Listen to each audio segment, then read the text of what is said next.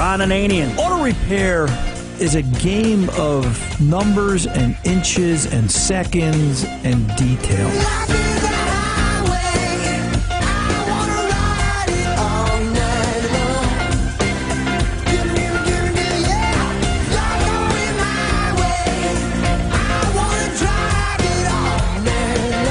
The Car Doctor. As that car ages, it's just a matter of watching it age, and the money you spend is an extra oil change a year, so you don't go to Starbucks 3 times in a month, and you're even. Welcome to the radio home of Ron Ananian, The Car Doctor. Since 1991, this is where car owners the world over turn to for their definitive opinion on automotive repair.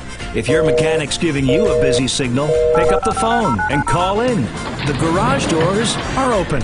But I am here to take your calls at 855-560-9900. And now, it's the most wonderful time of the year.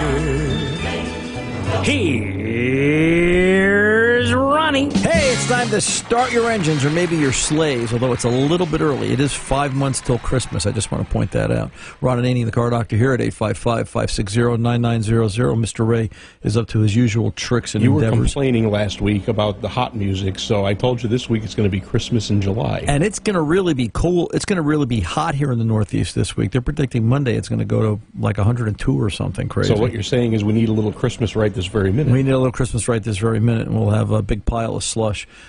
Because it's going to be hot this week. And, if you've made it this far in the summer with your vehicle and you haven't had it serviced in a while, maybe now's the time, because you don't want to push the envelope. Maybe now's a good time to get things checked out under the hood. We had a 2010 Ford Fusion, regular serviced, regular car, and, just an older battery this week. She left it sitting for 2 weeks. She was carpooling.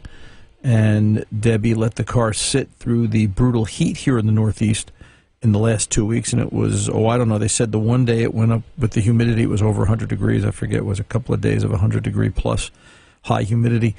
And Thursday I got a phone call. The car wouldn't start. She wanted to use it for the first time in 2 weeks, and the car wouldn't start. And she jump-started it and brought it down, and lo and behold, it had a bad battery. The battery was 3.5 years old, and it had just seen the ghost. And it failed as one cell. One cell went bad. It was reporting 10.2 volts on obviously a 12.5-volt battery. And typically when I see that, that's a heat failure. And she said, yeah, it got quite hot in the car. The rearview mirror is now loose on the base because the glue is coming undone from the windshield, which we also see that. And it's amazing what can happen to a car even when it's not running, right? The underhood temperatures, the in-cabin temperature. If you look at a lot of my vehicles, they have the little wind deflectors on the side. And, a lot of people think that's if you're smoking and you want to smoke in the car and get the smoke out without rain coming in if it's raining. I don't smoke. Nobody in my family smokes, fortunately. But I use those wind deflectors in a little bit of a different way. When I park my vehicle during the day and it's hot, I'll crack all the windows, just maybe 1/4 of an inch, and it keeps nice cross-flow ventilation. At least it helps hold down the heat inside the interior. And the beauty there is that we're not drying out. It's not baking. We're not baking the interior. We're not losing rearview mirrors. We're not dulling down the color of the interior, the plastics, as they fade from the heat. It's not a constant baking type of an issue that you'll typically see. So many things go through. So just some food for thought. Just something to be aware of. So anyway, this is, I forgot to do the intro. We were so busy. Tom got me off track there. This is the Car Doctor, in case you're wondering. I hope that was interesting to you. Ron Ananian at your service at 855-560-9900. Answering calls and taking your problems, and one at a time we'll sort them out and come to some sort of a conclusion and help you get through it, because that's what the Car Doctor does and has done for the past 27, I guess going on 28 years now. We've been here forever, it seems, and only been fixing cars. I've only been fixing cars 44 years, so I'm not really sure if this is, I'm kind of looking for the next thing to do, because I'm not quite sure how good I am at fixing cars. It's just sort of, because it's good. I've come to the conclusion I must be pretty good at what I do because I have critics. And they say you really haven't arrived till people start throwing stones at you. Uncle Steve told me that story once. I'll never forget it. It was It's got to be well over 20 years ago. I had just started writing for one of the trade magazines, and the radio show was moving along, and he said, now, you're going to get the critics. He says you're going to get the people that support you, you're going to get the people that love you, and you're going to get the critics. And when you get the critics, kiddo, you're at the top of your game, because that's when you're really ruffling everybody's feathers. I never forgot that. Uncle Steve was a heck of a guy. May he rest in peace. You know, there's a bunch of things I want to tell you this opening segue, but we do have a call. Let's get the phone started because they're starting to back up. Let's go over to Diana, Sebring, Florida, 97 Plymouth Voyager, and see what's going on here. Diana, welcome to the Car Doctor. How can I help? Hello. Yes, ma'am. How can I help? I'm calling about yesterday. There was a small puddle of clear, sticky fluid. Doesn't have an odor to it, on the ground, sort of towards the center in the back of the engine on the van. I have no idea what it is. Okay. Are you sure it's from the van? Yeah. You are? Yeah, because I moved it and parked it over in it, yeah. You parked it in a different spot, and the same puddle came over to the other part? Yes. The puddle kind of follows you around? Yes, and it just started yesterday. I took about a 100-mile trip and got back, and I noticed it the next morning, and then I moved it, and then it was there again this morning, and I've checked all the fluids. I have no idea what it is. The only thing I can think of is brake fluid. That's clear, isn't it? Well, brake fluid is clearish yellow, but you just said you checked it. Was the brake fluid full? Yes, everything. Brake fluid's full. Everything. Brake fluid's full. Trans fluid's full. Antifreeze is full. Coolant in the bottle, both in the coolant in the bottle and in the radiator. They're both full.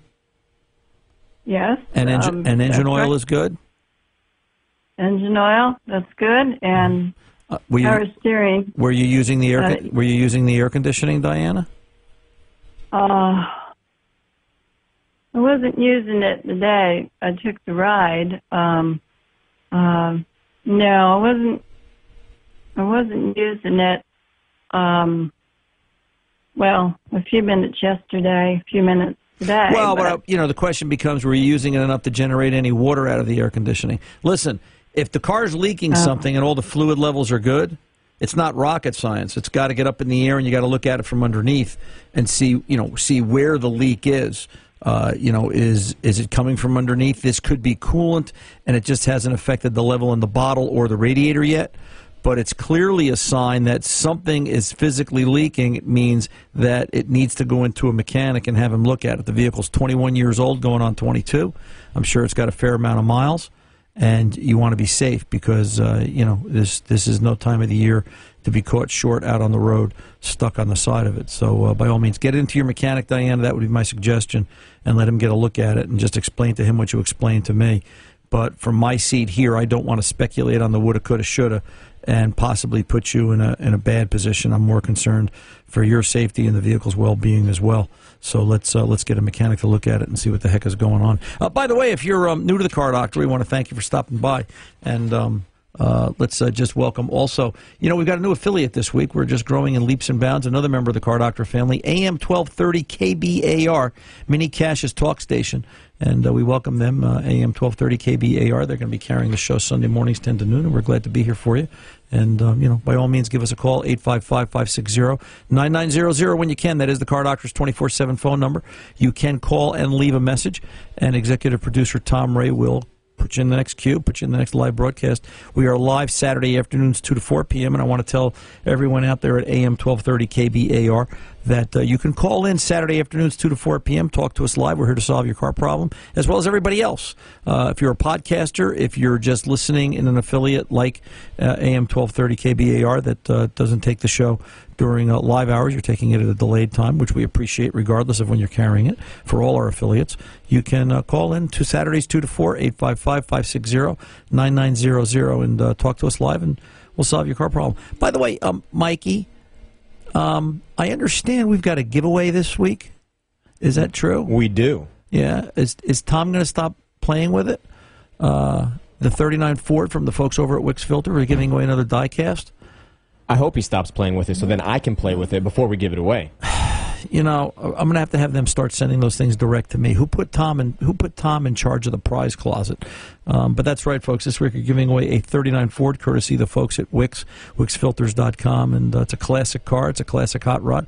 It's got all the right period correct paint and decals and just what you would expect from a 39 Ford hot rod, designating Henry Ford's venture into the V8 world. So we're going to be giving that away either this hour or next, and I suspect it's next. But decision of the judges, Tom and Mikey, is final, as we like to say around here. So you can call up and be nice and see if you can get on Tom's good side, which, if you can find Tom's good side, I'll give you a Columbo hat. 855-560-9900, Ron Ananian, the Car Doctor. We are back right after this.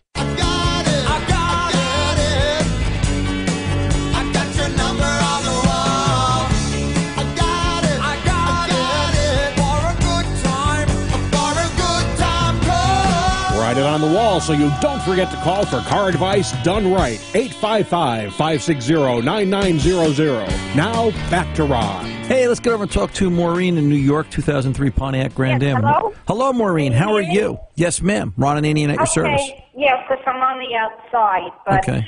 If you can hear me okay. Sort of okay. Thanks for returning my call. Oh, you're very welcome. I've called in the past.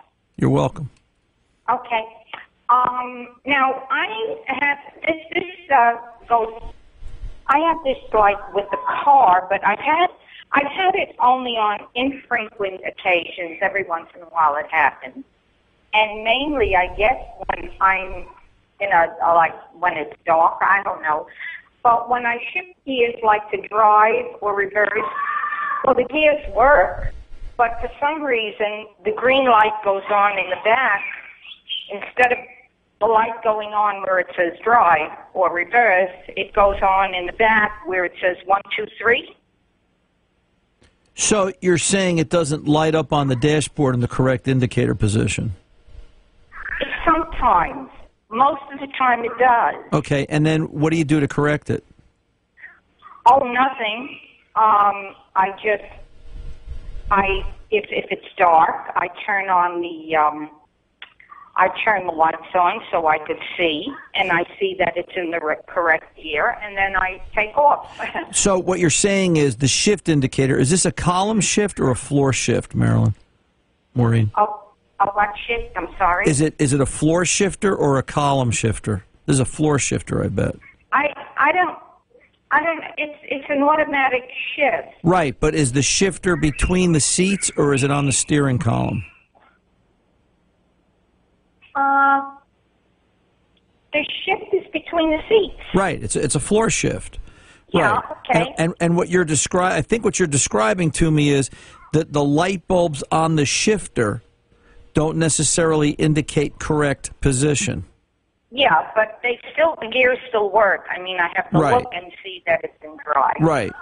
So what you're saying is, because you're talking about colors and lights, and understand, I'm not there, right? So I'm just trying to understand what it is we're working on. So sometimes you go to shift it into gear. Is it lit up in park?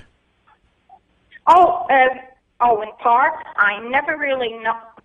Well, when I put it in park this one time, I don't remember the lights going out in 1, 2, 3. Right. Well, first of all, so let's do this, okay, before we start to speculate on the how and the why, because the fact that it's intermittent makes it much more difficult. And this could be the beginnings of a failure of the park neutral switch, but the fact is that the car still starts in park, it starts in neutral, I'm going to assume, and we'd have to look at where the shift indicator comes from. This could also just be a problem with the bulb under that particular detent. Well, I think it is because I never had any serious issues with this car. Right. Do you think that's serious? No, here's the ultimate question. How deep into this do you want to get? Because, somebody's going to end up, we're going to start with trying to duplicate it. That's difficult. The next time it happens, okay, can you, stop the car, shift it out of gear, and push it into park with a little bit of force? Don't, not like you're trying to, hit a baseball, but just a little bit of force on the shifter, enough to kind of jostle the shift assembly itself. And if the bulb has a loose connection or a weak filament, you might get the bulb to turn back on. And if you do, it's a pretty good indication that the problem is in the console, whatever it is, and that's the direction somebody would have to take that apart. You got to figure, the bulbs are 15, 16 years old like the rest of the car, right?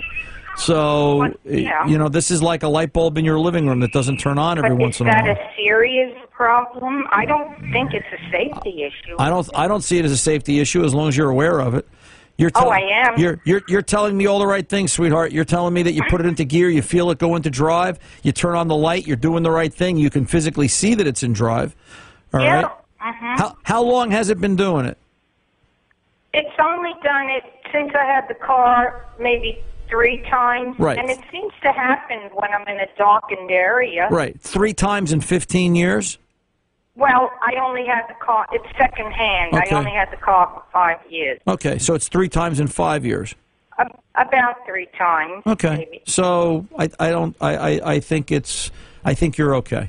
I really do. I think and my bigger concern would be to take something like this apart on a car of this age and worrying about other plastic items, connectors, pieces, trim, cowl, and so on that are going to break, snap, fall apart, and never go back together. You know what? To me, this is really, if it ain't broke, don't fix it, because it works. And you know what? You're smart enough to know where you are by shift. You know, you're feeling it go from neutral to drive. You feel the trans engage. You tell me that you turn the light on. I think you're good where it is. I'd leave it alone unless it really bothers you. You know, it could be diagnosed, but they'd have to catch it in the act, and probably one of the first things I would tell somebody to do is go through the connectors at the bulb socket, go through the ground side, and probably put some bulbs in there just to see, is this a bulb issue? Because I have seen bulbs be intermittent. I've also seen faults with the sockets. You know, things start to lose tension, and their ability to connect is a good way to put it over the years. And this is a 2003, and the 2020 model year cars are coming out, so this car is kind of creeping up on 17 years old. So just let's take it from there. But yes, ma'am. No, ma'am, I don't think it's a serious issue. Yes, ma'am, I think you're okay. All right, and if it continues and gets to be more frequent, then yes, then I would say let's get a mechanic to take a look at it and you know, kind of deal with it in that sense of the word. Thank you for the call, Maureen. I appreciate it. Good questions today. You know, it's important to be safe, right? It's important to be tuned into the car. We had more than a few people in the shop this week, first timers, that made me think to myself that they're not in tune. They're not aware of the car. They're looking at it with the same compassion that somebody might look at a comb or a brush. It's just an item.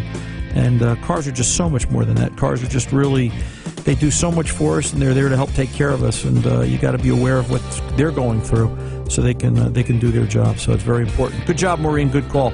I'm Ron Ananian, the Car Doctor. We are back right after this.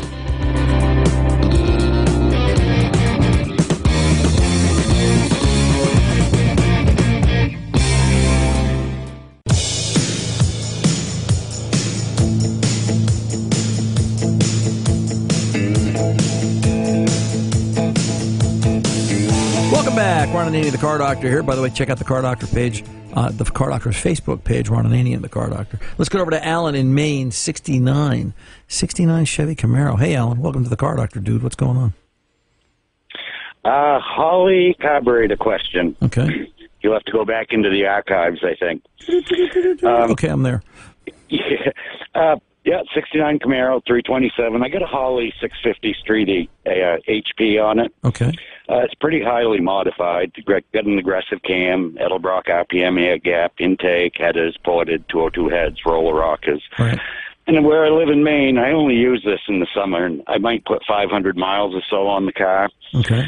Well, it's been on the car for 9 years now, and I've always stored it with avgas, you know, aviation fuel in it. Right. Well, the past couple of years, I haven't done that, and I changed the plugs in it here a while ago, and it starts right up like it hasn't started in years, and it runs good, it idles good, it goes up through the gears great.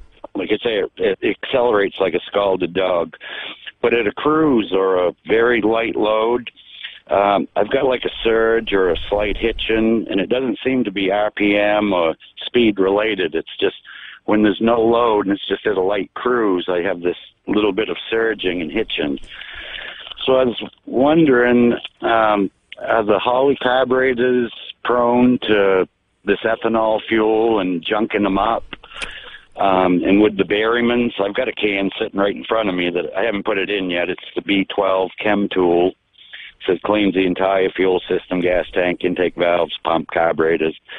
I was wondering, is that something I should try before I dig into my carburetor? And no, I mean, Berryman is a great product. I'm never going to tell you otherwise. It's just a question of. Well, that's why I bought it. Yeah, I mean, and I just think what you're dealing with here is probably 9 years of ethanol fuel, or the last 3 years of ethanol fuel, and it's just time to go through the carb. The one thing I would tell you to do before you do go through the carb is, so for knowledge's sake, run the car, start the car, warm it up, bring it up to temperature, and let it sit there and idle. Put a. Do you have a vacuum gauge on it as one of your gauge clusters, or? No, I've got a handheld. Okay, just record manifold vacuum. All right, what's manifold? What's manifold vacuum at idle? Oh, I don't know, but I bet it's no more than 12. Okay, and here's why. All right, here's why. Do you remember now, this is a Holley 650, and there's so many variations when people say Holley 650. Is it a double pump, vacuum secondary, mechanical secondary? This is a double pump, mechanical secondaries. Mechanical secondaries. Stick car. So this is a stick car. Yeah, 5-speed Tremec. Okay. So, what you want to know is manifold vacuum. When you open this up, do you have power valves on the primary and the secondary side, or just yes. You do? Yeah. So at what vacuum level is the power valve rated for? 6.5. Okay, so you should be well away from that. All right. However, I'm not sure under acceleration what I'm. Like I say, I've checked it years ago, but I'm not sure what it is. It doesn't have much vacuum at all. Okay. The concern is just that if you were right on the fuzzy edge of where that power valve opened vacuum-wise, and you're not, you're 6 points away, then I get concerned on an older carb. Is the diaphragm starting to get weak from the ethanol fuel? Is it starting to get beat up?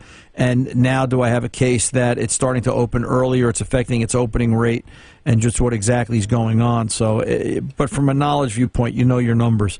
You're fine. I would say you're at the stage of the game where it's time to, you want to just go through basics, look for vacuum leaks, so on, play with the carb a little, maybe some mixture adjustments.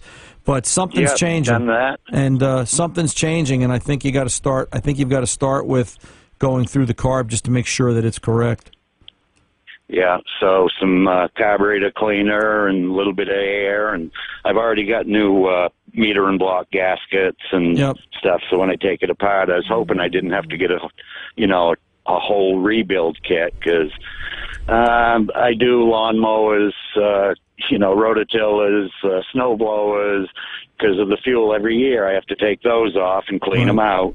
But as far as Hollies go, I've just never dug into them. Nah, Holly's easy. If you can listen to me, Alan, if you can do a lawnmower engine, engine, or a rototiller or whatever, they're harder. They have more little pieces in it than a Holly. If you can do that and have basic common sense for that, you can do a Holly. The one thing that's going to be a pain in the neck for you is the metering block gaskets on the Holly are likely to stick to the body or the plate. And it depends on what gaskets they put into it when they built the carb. They do make a non-stick version metering block gasket. So after you, I have them. They're blue. Yeah, after you go through the pain of scraping off the old brown ones, you'll understand why. Just get yourself a set of the non-stick, so you don't have to go through this 7 times. It's. So do you think I should go with a lower power valve? No, not at all. No, not at all. I would definitely replace the power valve. I would get a rebuild kit. Yeah. Listen, you're opening up the carb. I would get a rebuild kit. I'd look at the float, the needle, the seat, go through all the O-rings, anything that touched fuel the past 9 years, and just go through it and just clean it up and take your time. I would also, I'm a little bit of a fusspot when I take the mixture screws out. If the mixture screws are tapered and they're looking a little gnarled up, I've been known to get a piece of real fine sandpaper, Scotch tape the sandpaper or the emery paper to a piece of glass and just very gently polish them. And, just because sometimes guys will, I'm not saying you did, but sometimes guys will jam the mixture screw into the point that it actually makes a dent in the metering valve. And, I've fiddled around with them a few times, and they all, as soon as I start running them in, it starts bringing the idle down. I took them all the way in by hand, very lightly seed them, then back them out to like 1.5, start with there and my idle speed, and, try to, but I haven't done it with the vacuum gauge, so as far as trying to get the best idle with my vacuum and the idle mixture screws. Best idle, highest vacuum, sure. And, all that stuff counts. What kind of distributor are you running with this car? It's an electronic breakerless. MSD? No, it is a XL Street Billet. Okay. So XL Street Billet. Module and everything is built inside? Yes. The only thing I have for the external is I've got an XL, one of the big super coils. Yeah, okay. And you probably don't need that, trust me. Probably just a conventional coil, but they look neat. I get it.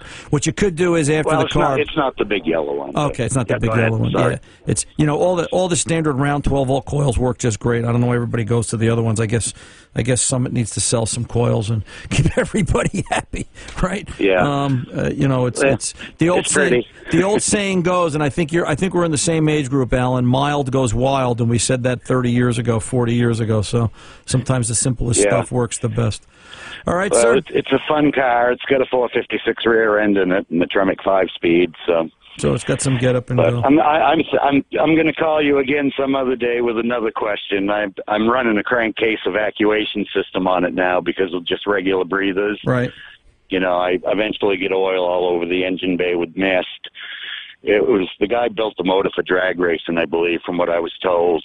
So I've never had it apart. Okay. But, so whenever you're ready, I was talking to. Yeah. All right then. All right. I appreciate you taking your time and listening to my issues. That's what I do, Alan, and I'm glad to be here for you and everybody else. You take good care and have a good rest of the afternoon. I'm Ron Ananian, the Car Doctor. We are back right after this.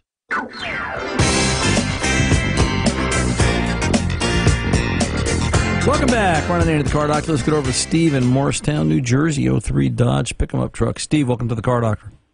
Yeah, hi, Ron. Yes, sir. I have a little hard time hearing, but we'll give it a shot. Sure. Ron, I've been meaning to call you for a long time. Here we are. I have my 2003 Dodge 1500 four-wheel drive at 5.9 the gas. Okay. And three things. Airbag is on. It's been recalled. Still, it stayed on. Check engine light. And brought it to a bunch of mechanics. They've changed thermostats. Still have it. And no cruise control. Okay. And I'm not the mechanic that a lot of your guys are, but replaced the brake light switch and found out that there's power to the cruise control. But what happens, you push the button, goes on for a second, and then goes right off. Okay. And here's what we want to do, first of all. And it's a little hard, and understand me. Everybody calls up and says, "Hey, my airbag light's on, but it's under recall." Everybody's got an airbag recall. I think everybody's going to have an airbag recall probably for the next 5 years. But you still want to know what fault code is there. So if we were standing in the shop diagnosing it, the first thing we're going to do is I'm going to tell you to go ahead and run a full codes on all modules, all systems. What do we got? All right, is the airbag fault, and the reason I say this is because the airbag fault, Steve, is possibly related to the cruise fault, is possibly related to the check engine light. All right, really? So yeah, there's a possibility depending upon what fault this is. So you sort of need to know. An airbag fault can surely keep the cruise from working or being erratic simply because here. Let's say the airbag fault is a clock spring. Do you know what the clock spring is, Stevie? No. So you sit behind the wheel, you turn the steering wheel, right? Yeah. Did you ever wonder how the horn stays, works in any position? Because there's a contact ring under the steering wheel with a copper brush. You ever play with slot cars as a kid? Not really. Well, or electric motors with copper brushes and contacts and things like that. Yeah. Well, so they've got a copper brush on a contact ring that, as you turn the steering wheel, it's making contact. Well, that's the horn contact. They've also got one there for the airbag. They've also got one there so that if they have to deploy the airbag or activate the airbag, they can do so any steering wheel in any position. Think about it. In an accident, they don't necessarily know that the wheel is going to be straight ahead. They've got to be able to read it in all positions. So, for example, and that piece of the clock or the piece of the airbag that we call that the clock spring. It's like the hands of a clock, any position. 12, 1, 2, 3, so on. So the issue here becomes, if the clock spring were bad, and I'm theorizing here, if the clock spring were bad, the airbag light's going to come on, and the cruise control won't work. Really? Well, yeah, because let me ask you this, where's your cruise control switch? Is it on the steering column?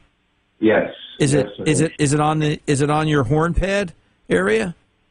Well, it's very close to it. Right. Yeah. Right. It's not on the stalk. It's you have buttons on the steering wheel to set cruise, don't you? Yes. Right. Yes. And the horn is. I don't think it's the whole thing, but there's a couple of buttons you can push. Right. But my point is that the cruise control sounds like, on this vehicle, like a lot of them, the cruise control inputs go through the airbag clock spring. If as a guess, and until we scan it, we don't know, if the clock spring were bad, guess what? Cruise control isn't going to work. Does the horn work? Yes. It does. Okay, then we'd have to look to see, does the horn input go through the clock spring, or does it have its own set of contacts? But my point is some diagnosis has to be made. All right? Now, changing the brake light switch, everybody takes that guess. The question I have is, down at the brake light switch, if you turn the cruise button on, do you have battery positive at the yellow red wire for the brake light switch? Yeah, I had a mechanic do it. Okay. Here's the other, and here's the last piece of the puzzle, and then I'll let you go. All right. This could have a bad PCM. This could have a bad engine controller causing a cruise control fault. So one of the first things the mechanic should be doing is, when he has the scan tool hooked up looking at fault codes, he should be pushing the cruise buttons on and off. Does he get a response on the scan tool? If he gets a response of yes, and then he goes down to the brake light switch and he has no power on the yellow-red wire, and you put a jumper to it and now the cruise works, believe it or not, you've probably got a bad PCM, and that's where I think this might be headed. Got to do a full code scan, break it down. Are they related, or are they all separate faults? And then start working your way out from there. Call me back if you need more info, Stevie. I'm Ron Ananian, the Car Doctor. We are back right after this. Well, this car is automatic. It's systematic. It's hydromatic. Why, it's greased lightning. Hey, welcome back. Ron Ananian, the Car Doctor. We're winding down this hour. Keep in mind, next hour is the Wix Diecast giveaway, 39 Ford Hot Rod, period correct pieces, and just a neat-looking model. If you want to add that to your collection, give us a call next hour at 855-560-9900, and Tom Ray and Mikey will, give us the cue and tell us if whatever their qualification is. Decision of the judges is final, as I always say. Just important stuff. I was reading an article on AllData, alldata.com, talking about the different types of material in cooling systems today. And I got to tell you, the folks over at AllData, alldata.com, do an outstanding job. I mean, their technical information is great. We all know that. It's become the microfiber of the industry. But just their commentary about this cooling system article, about the different types of material being used in cooling systems and why cavitation occurs and what microboiling is and electrolysis and galvanic corrosion and all the things you never think about as a mechanic but are there. You can get out and read it at alldata.com if you like. Hey, that about wraps up this hour of The Car Doctor. We're brought to you this segment by the folks over at Ford Professional Service Network. Keep in mind that the PSN Network is a business loyalty program. It's something really great if you're a repair shop. Get out to FordPSN.com for more information. Till the next time, I'm Ron Ananian, The Car Doctor. Mechanics aren't expensive. They're priceless.